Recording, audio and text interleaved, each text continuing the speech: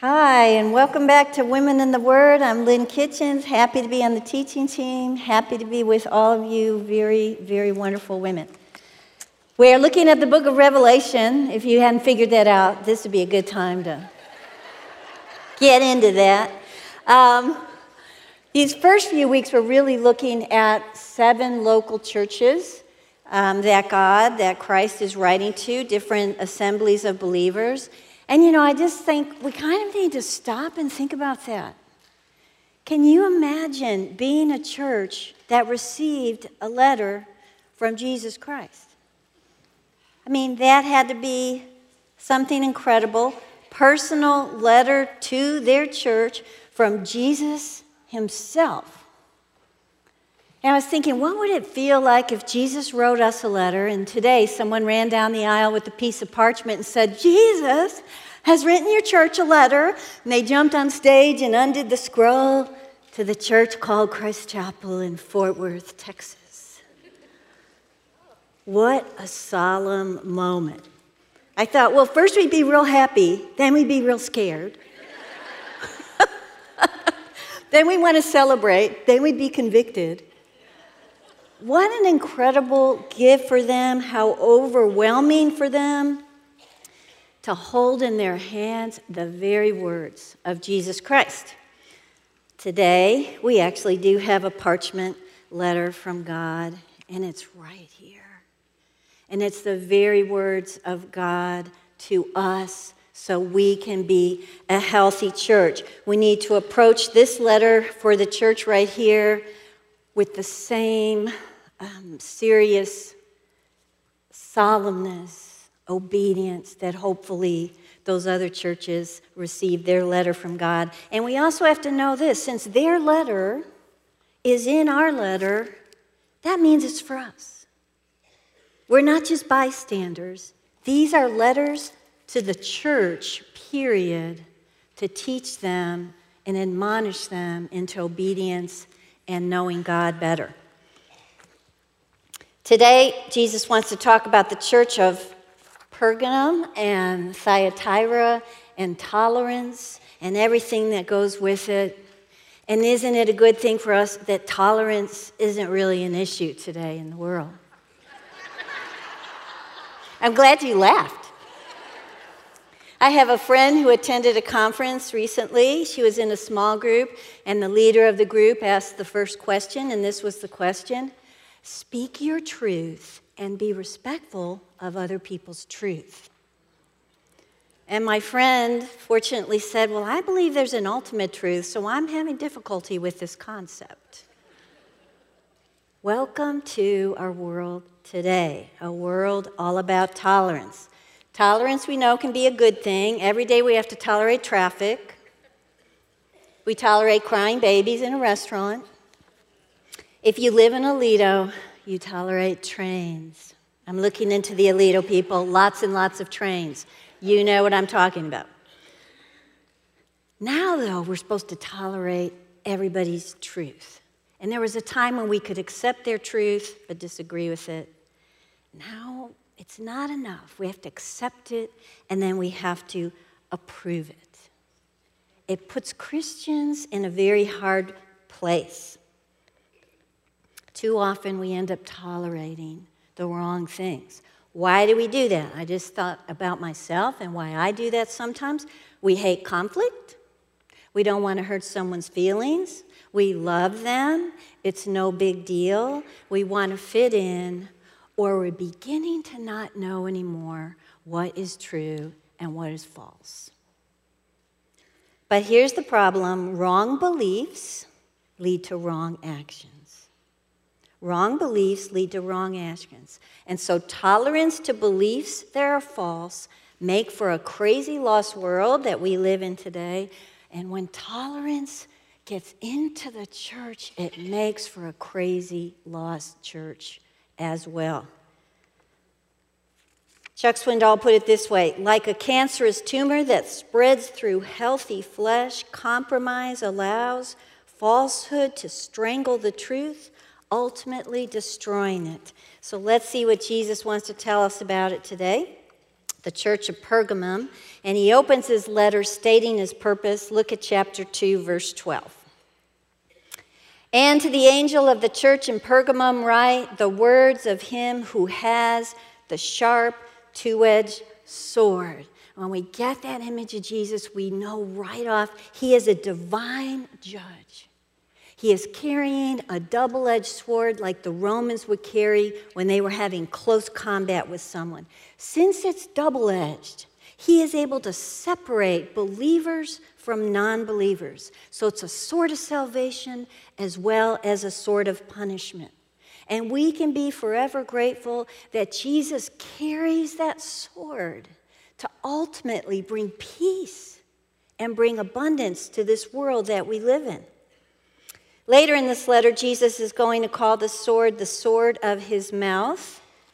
If you look at verse 16 with me. Jesus says, therefore repent, if not, I will come to you soon and war against them with the sword of my mouth. Remember John's description of Jesus in chapter 1 of Revelation, and he mentions that he has a two-edged sword coming from the mouth of Jesus. Jesus' very words bring judgment. All of Jesus' advocates will fall by the pronouncements of his mouth. And we think again to when Jesus was being arrested in the Garden of Gethsemane, and the soldiers came running by him, and he said, who are you looking for? And they said, that Jesus of Nazareth. And he said, well, I am he. At the pronouncement of judgment from his words, they drew back and fell at his feet. The words of Christ, an illustration of his righteous judgment. So the sword is going to separate those who are aligned with Jesus with those who are opposed to Jesus. Look at Hebrews 4 on your verse sheet. For the word of God is living and active, sharper than any two-edged sword, piercing to the division of soul and of spirit, of joints and of marrow, and discerning the thoughts and intentions of the heart. And no creature is hidden from his sight, but all are naked and exposed to the eyes of him to whom we must give account. Okay, so he's the judge. He's entering his church. Look at verse 13. He tells the church of Pergamum, I know where you dwell, where Satan's throne is. Yet you hold fast my name, and you didn't deny my faith, even in the days of Antipas, my faithful witness, who was killed among you where Satan dwells. So the first thing Jesus does is commend the church for holding fast to his name, even though persecution was going on. There's a few more things we can learn in this one verse. First of all, Jesus says he knows. He knows the city of Pergamum. He knows the evil that possesses it. It was a wealthy city, but it was a wicked city. The name Pergamum is from the word that we get the word parchment, which would be called then Pergamena. So we know that making paper from animal skins, the city was known for doing that. Was also known for its great medicine and its incredible library. It was built on a 1,000-foot hill and a fertile plain, 20 miles inland from the Aegean Sea. It was the capital of the Roman province for 250 years. Kind of incredible, but it was also a pagan cult center for the worship of many false gods. In the Acropolis, overlooking the city, stood a 40-foot tall altar to the god Zeus. And maybe this is what Jesus means when he says, I know Satan's throne is there. So let's take a look at that. This is a look of it in Germany in a museum where they've redone it, 40-foot tall. You can see those marble friezes all around, and it's the gods fighting a battle against mythical people and real people. Back then, those would have all been painted, those people, bright colors. At the top, where we see behind those pillars would be where you would see smoke burning all day as they sacrificed to these false gods. Okay, something else that was in Pergamum was the temple to Caesar. This was the only city that did that, the first city in Asia, actually, to build a temple to Caesar, capital of the cult of Caesar worship. Okay, next we're going to see an overview. One artist put together these two things. You see down at the bottom and the left the temple to the altar to Zeus, and then you go on up, you see the temple to Caesar. You see all the smoke where they're sacrificing and devoting their hearts, their time, and everything to gods that were not gods at all. This is the city of Pergamum where Satan dwelled. How overwhelming to be a Christian there.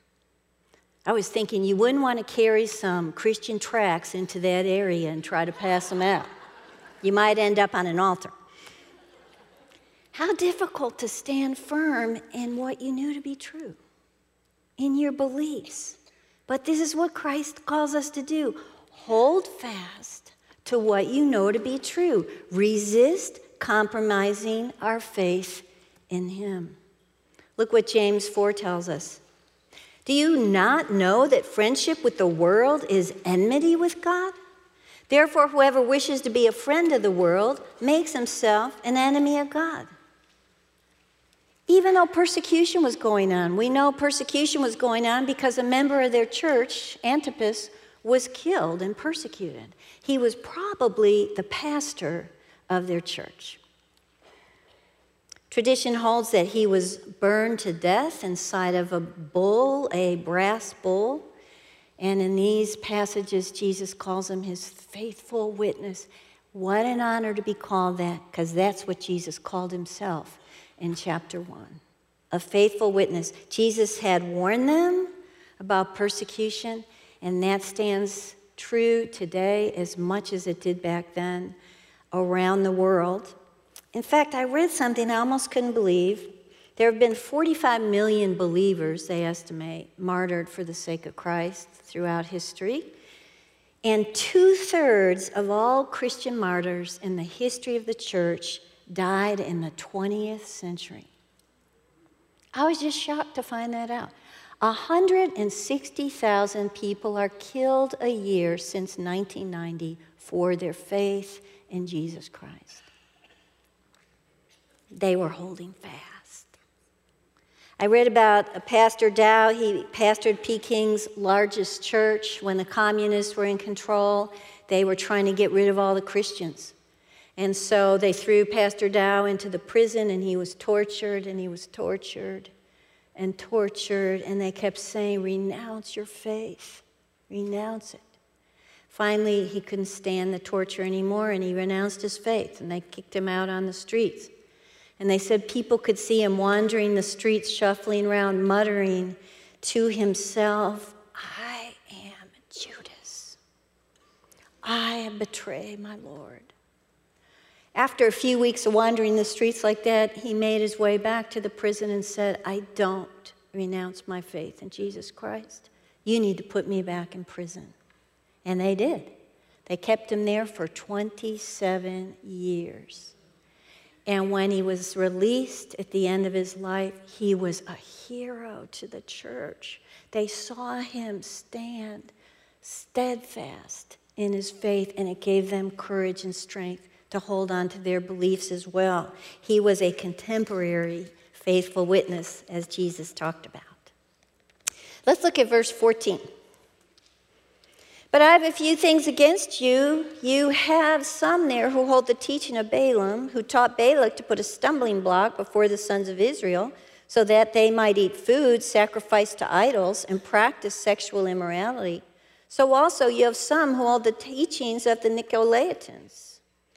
Okay, Jesus now is going to rebuke them for tolerating the teachings of Balaam and the Nicolaitans, and I want us to talk about these false teachings. First, Balaam. Remember, he was a pagan prophet in the book of Numbers. The Moabites were terrified of the Israelites. So their king Balak hired this false prophet Balaam to curse Israel. He tried many times. God always stopped him. So then Balaam was sharp and came up with a way for Israel to curse themselves. He told the Moabite king, you need to start introducing your Israelite men to the Moabite women. See what happens then. And it was just what he'd hoped. They began to marry these women. They began to worship the false gods of these women. They began to commit sexual immorality. So somehow, I wanted to mention too, God had to send a plague on Israel for that, and 24,000 Israelites died just to stop that sin. Somehow these past destructive teachings of Balaam had made their way into the church of Pergamum, marrying idol worshipers, worshiping their gods, being involved in sexual sins. Also, the teachings of the Nicolaitans was alive in the church too. Remember last week, Amy mentioned that Ephesus was praised because they didn't give in to the teachings of this group of people. Not so in the church of Pergamum. They were tolerating them. What do we know about them? In verse 6 of chapter 2, we learn that Jesus hated their teaching. If he hated their teaching, it didn't line up with his teaching. So they were probably teaching similar to the teachings of Balaam that I just mentioned. But I thought this was interesting. Nicholas, which would come from the word Nicolaitans, means to conquer people. And one historian back during that time wrote that he believed Nicholas was one of the deacons from chapter 6 in the book of Acts when they chose deacons to help the people. But they said he was a false believer and he began to lead people astray. And it was easy to do because he had some credentials alongside his name. He led people into immorality and wickedness, and his followers would assault the church with sensual temptations. Another historian from that time wrote this: the Nicolaitans abandoned themselves to pleasure like goats, leading a life of self-indulgence. Here's Christ's issue against the church in Pergamum. What in the world are you doing, tolerating these sins in the church? We say, love the sinner, hate the sin. They say, love the sinner and accept their sins. Why would they do that? Why does the church do that today? First of all, I think we can't totally understand what their culture was like at the time and the pressures they were feeling, but still, Christ is calling them to be true to their faith. Maybe they had foolishly allowed some of those people to get into their leadership in the church. Maybe it was just easier to look the other way. Maybe they were willing to compromise on what they knew to be true doctrine. Maybe they were lazy. Maybe they wanted peace and unity. Maybe they thought, like we often do in the church today, we're just supposed to forgive and love. There's more to it than that. We're supposed to hold people accountable to their sins and help them get out of them. Then they received this letter from Jesus. Look at verse 16.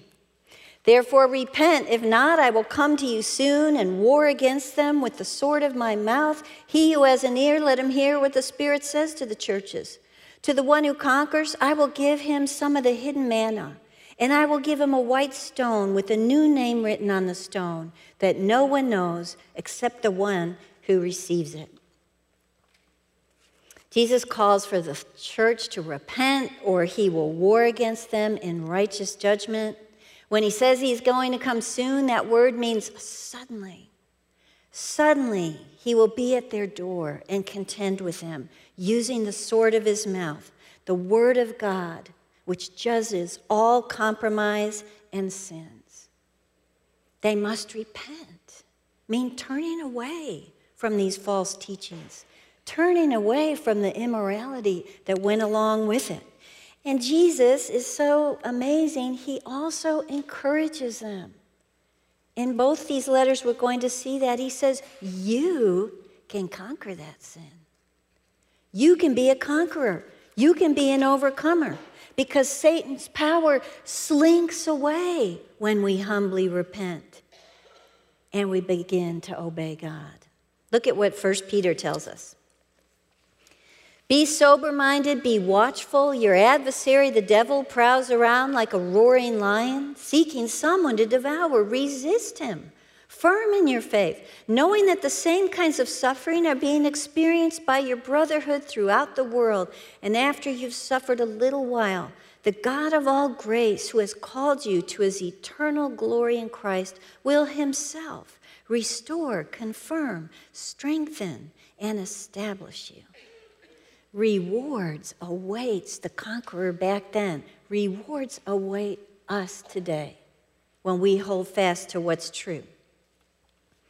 He's going to reward them with hidden manna and a white stone with a new name. If you're like me, you thought, what? What is that? What does that mean? Okay, so we know manna was a gift from God, fell from heaven while Israel traveled in the wilderness. It's what nourished them and fed them. We also know Jesus calls himself the bread from heaven. So this could mean he will be these conquerors' source of nourishment and strength, hidden from the world in heaven. Israel received physical food from above that sustained them. These conquerors will receive spiritual food from above to sustain them as they wait for Christ's return.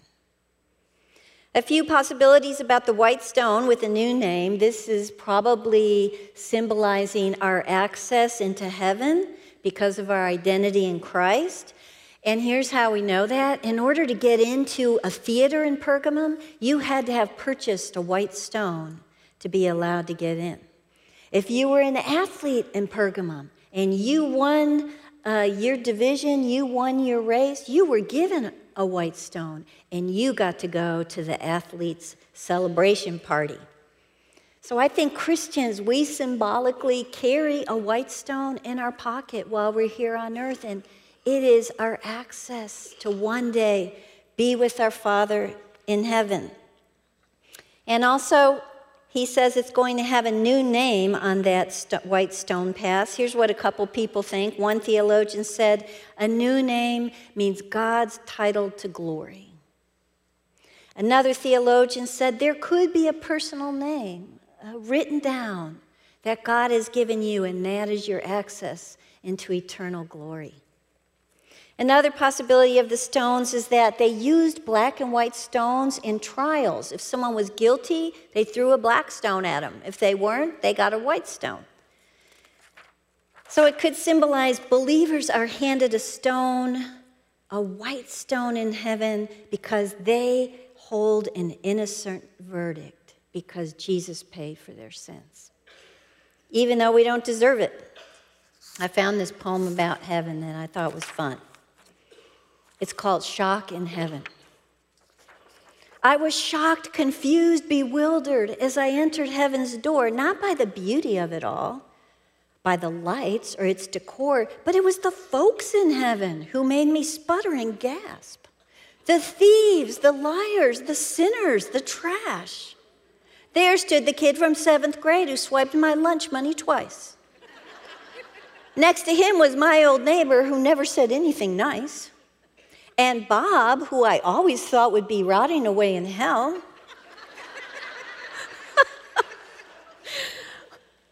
was sitting pretty on cloud 9, looking incredibly well. I nudged Jesus, what's the deal? I would love to hear your take. How did all these sinners get up here? God must have made a mistake. And why is everyone so quiet and somber? Give me a clue. Hush, child, said Jesus. They're all in shock. No one thought they'd see you.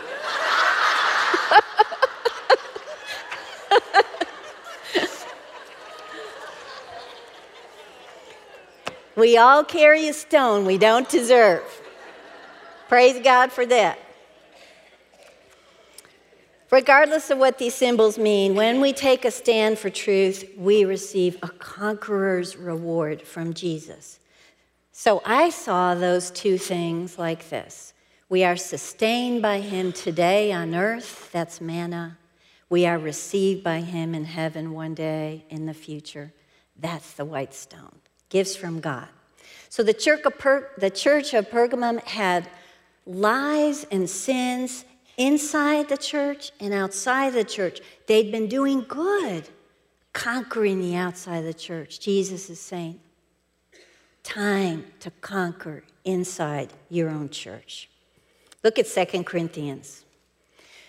We are afflicted in every way, but not crushed, perplexed, but not driven to despair, persecuted, but not forsaken, struck down, but not destroyed. So we do not lose heart. Though our outer self is wasting away, our inner self is being renewed day by day. For this light and momentary affliction is preparing for us an eternal weight of glory beyond all comparison.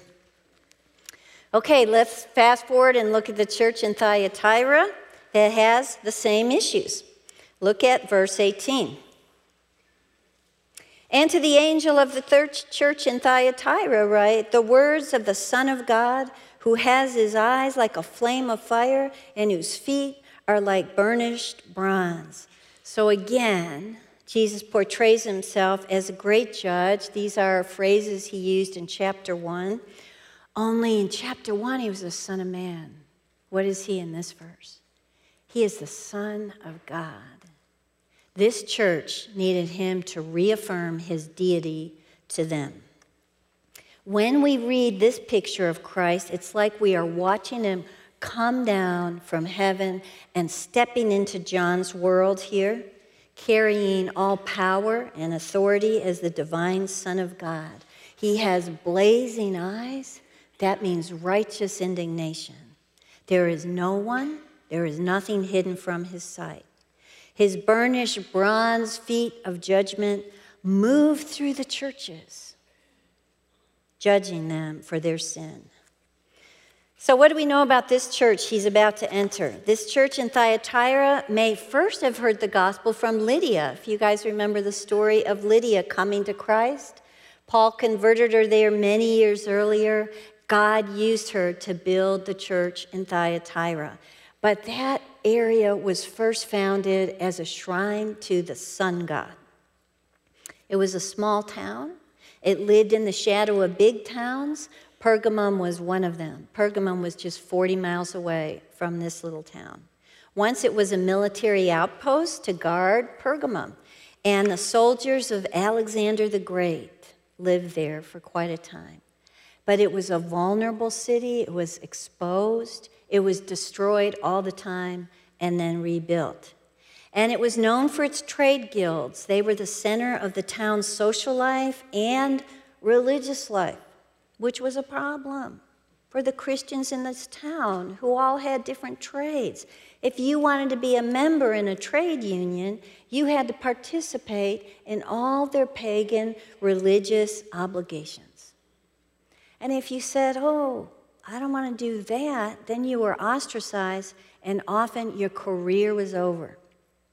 So you can see the pressure that some of these Christians may have thought, well, I'm going to join it, and God will just forgive me, or some of the things I may have to do and be a part of it. But that wasn't going to be okay with Jesus. We're about to meet a woman in the church that Jesus calls Jezebel, who probably promoted the church to get involved in these pagan trade guilds and their pagan practices, rituals of idolatry and immorality and false worship. So let's look at verse 19. Jesus says, I know your works, your love and faith and service and patient endurance, and that your latter works exceed the first. I love that he begins by saying, I see your good works. His flaming eyes pierced through that thin veil of faithful followers. He saw their works were increasing. He commends them for love and service and faith and patient endurance, but he can see things that they don't see very well. He has those eyes of blazing fire. And he sees a darkness in the church, and it's growing. Look at verse 20. But I have this against you. You tolerate that woman Jezebel, who calls herself a prophetess and is teaching and seducing my servants to practice sexual immorality and to eat food sacrificed to idols. I gave her time to repent, but she refuses to repent of her sexual immorality. The church of Pergamum that we just finished was chastised for tolerating false teachings. The church at Thyatira was being chastised for tolerating the false teacher in their church. Jesus rebukes them for tolerating a false teacher and all of the sins that this Jezebel promotes. So do you guys remember Jezebel in the Old Testament, in the book of Kings?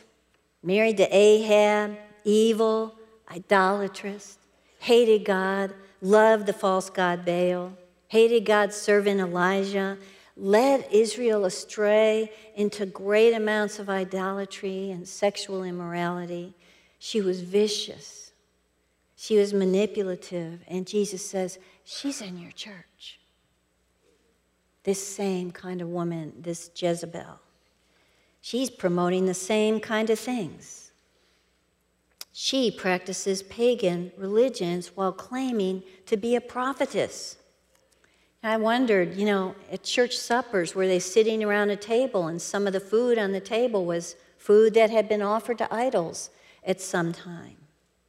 We also read this has been going on for some time, even though Jesus patiently gave her time to repent, which is almost hard to believe, isn't it? How merciful our God is. Gave her time to repent. Some people think this woman may have been one of the earliest Gnostic groups that teach the deep things of Satan. We're going to see that later on, that phrase that Jesus uses. Here's what they believe. God is only concerned with the condition of our soul, so he doesn't care about our physical body. So, woohoo, go do whatever you want. Go indulge in any kind of pleasure that you want to do, because that's not going to affect your relationship with God. Only how your soul is doing. It's going to be, wow, what a license to sin. What was acceptable to the locals in Thyatira was hated by Christ. And so this woman should not have been tolerated in their church. He calls for repentance of her works, or tribulation and death will come to her followers. Look at verse 22. Behold, I'll throw her onto a sickbed, and those who commit adultery with her I will throw into great tribulation, unless they repent of her works. And I will strike her children dead, and all the churches will know I am he who searches mind and heart. I will give to each of you according to your works. These are some of the harshest words in the 7 letters we are going to look at in the 7 churches. But the church of Thyatira would have been around 40 years old at this point, and it's possible that this woman's debauchery had been influencing them now into a next generation. And so since this woman had used a bed for immorality and a reclining couch as she ate food offered to false gods, God said, I'm going to judge you upon a bed, along with everybody who jumped into it with you. Sickness would come upon them all. They would face death. The Son of God had walked into the doors of his church with his bronzed feet, and he was cleaning house. And then all the churches would hear about it, and they would know Jesus searches our minds and our hearts, and we will be disciplined accordingly. Look at Psalm 7. Oh, let the evil of the wicked come to an end, and may you establish the righteous. You test the minds and the hearts, O righteous God. Look at Jude 3. I thought this was a good description of what was going on in Thyatira. Beloved, although I was very eager to write to you about our common salvation, I found it necessary to write appealing to you to contend for the faith that was once for all delivered to the saints. Stay firm. For certain people have crept in unnoticed, who long ago were designated for this condemnation, ungodly people who pervert the grace of our God into sensuality and deny our only Master and Lord, Jesus Christ. Sounds like this Jezebel. Again, Jesus gives them opportunity to repent. And he offers them words of encouragement to those who have not jumped into her bed of lies and sin. Look at verse 24. But to the rest of you who don't hold this teaching, who haven't learned what some call the deep things of Satan, to you I say, I don't lay on you any other burden. Only hold fast to what you have until I come. The one who conquers and who keeps my works until the end, to him I will give authority over the nations, and he will rule them with the rod of iron, as when earthen pots are broken in pieces, even as I myself have received authority from my Father. I will give him the morning star. He who has an ear, let him hear what the Spirit says to the churches. Jesus says, I'm coming. I'm coming. So hold fast to what's true. There is no other burden. Be a conqueror. Be a conqueror over lies and the sins that go with it. Keep my works until the end, and rewards will come. All who conquer and keep his works unto the end will be given authority over the nations. I think that is unbelievable. Those who are faithful can look forward to reigning with Jesus in the millennial for 1,000 years. And he even quotes in these verses, Jesus does, Psalm 2. Look on your verse sheet. Ask of me, and I will make the nations your heritage, and the ends of the earth your possession. You shall break them with a rod of iron, and dash them in pieces like a potter's vessel. And look at 2 Timothy. The saying is trustworthy, for if we have died with him, we will also live with him. If we endure, we will also reign with him. You know, the word rule in verse 27 actually means to shepherd. So we won't only be directing justice, we are also going to use that reigning time to be a shepherd protecting the sheep of Christ. So holding fast to Jesus and not to false teachers leads us to ministry forever. Jesus also said, I'll give you the morning star, and that could mean a couple things. One, it could mean our participation in the rapture before the dark hours come. We're going to be given the brightness of the morning star, removed before darkness comes during the tribulation.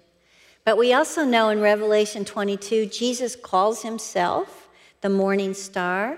So another possible meaning is that we all have Jesus. He's dawned in our hearts, but one day we'll have the morning star in all his fullness when we get to be with him in heaven. Okay, what about us? We are the church today. We are called to uphold the truth that we know to be true, the doctrines, the teachings that have been passed down, this word of God.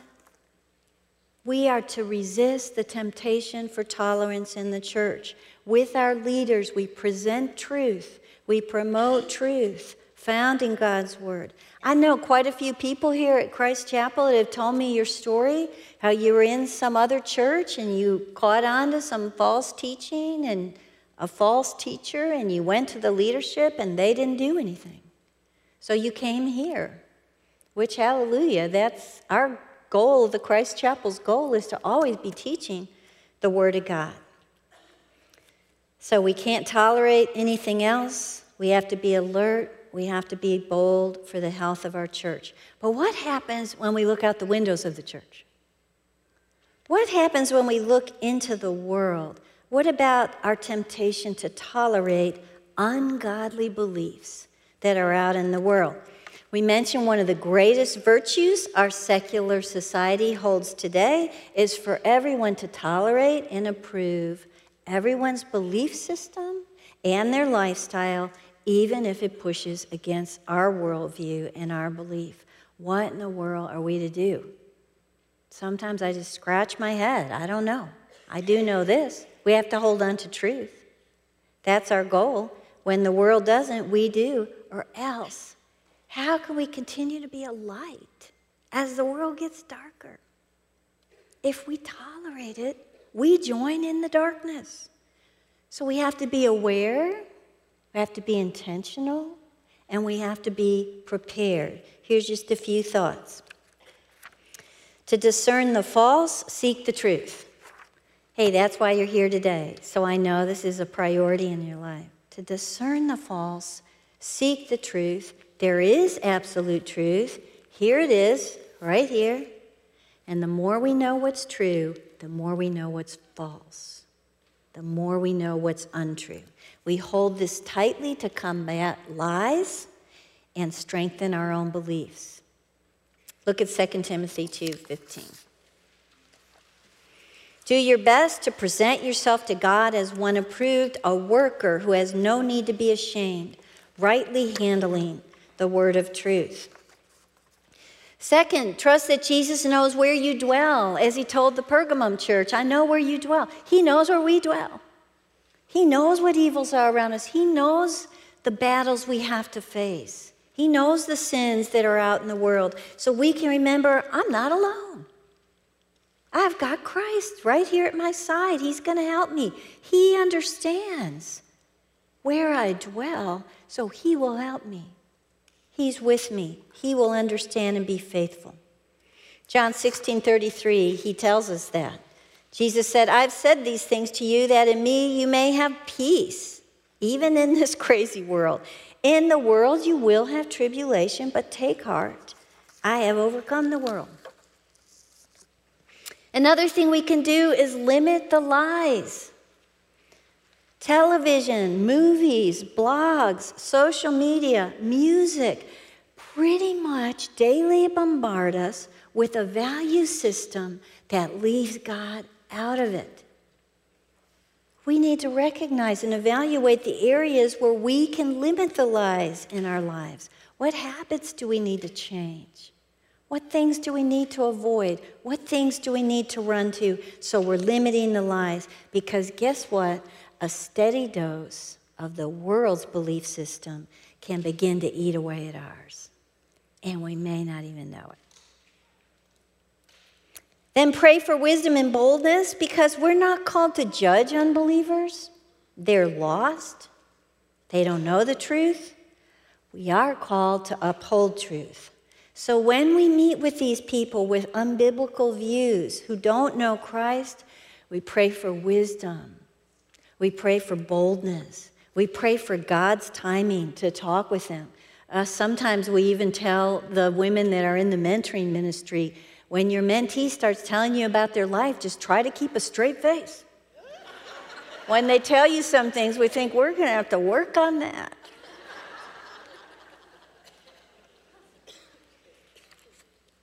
We want them to know truth, not so we can be right. Not so we can win the debate. Not so we can show them how smart or how holy we are. We do it because we care, because they may never have heard anything like it before living in this world. We offer life. We offer truth. We offer a Savior. I was thinking today, I was 15 years old. I can still remember the room I was in, the place I was sitting, when someone got up front and told me, you're a sinner and you need a Savior. Praise God that that person chose to uphold truth. We are called to be light. If the light is hidden under a basket of tolerance, how's the world gonna know what's true? It's not loving to get inside that basket. Be aware that tolerating sin is often the first step toward disobedience. When we naively live in this world, tolerating ungodly beliefs and behaviors, it's like erosion. Slowly, silently, subtly, these falsehoods begin to eat away at our faith. It all starts when we become numb to what's false. When we become numb to the lies and the behaviors that push against God. Here's what happens. We expect them. We accept them. We become them. When we are called to conquer them. When it comes to this idea of tolerance, let's never forget this. Jesus did not tolerate our sin. Jesus pursued us with the truth. Jesus purchased us with his blood. Jesus presented us before God blameless at God's glorious throne. This throne is a throne of absolute truth. Let me pray. Lord, we love you. We love your word. We love how much you love us. That you come into the churches and you try to make them healthy and you try to strengthen us to do the right thing. We pray that we would do that in this church. We pray that we would do it out in the world in a way that brings glory to you and who you are. And we want to say thank you that you pursued us with truth so we are no longer lost. We love you and give you praise in Christ's name. Amen.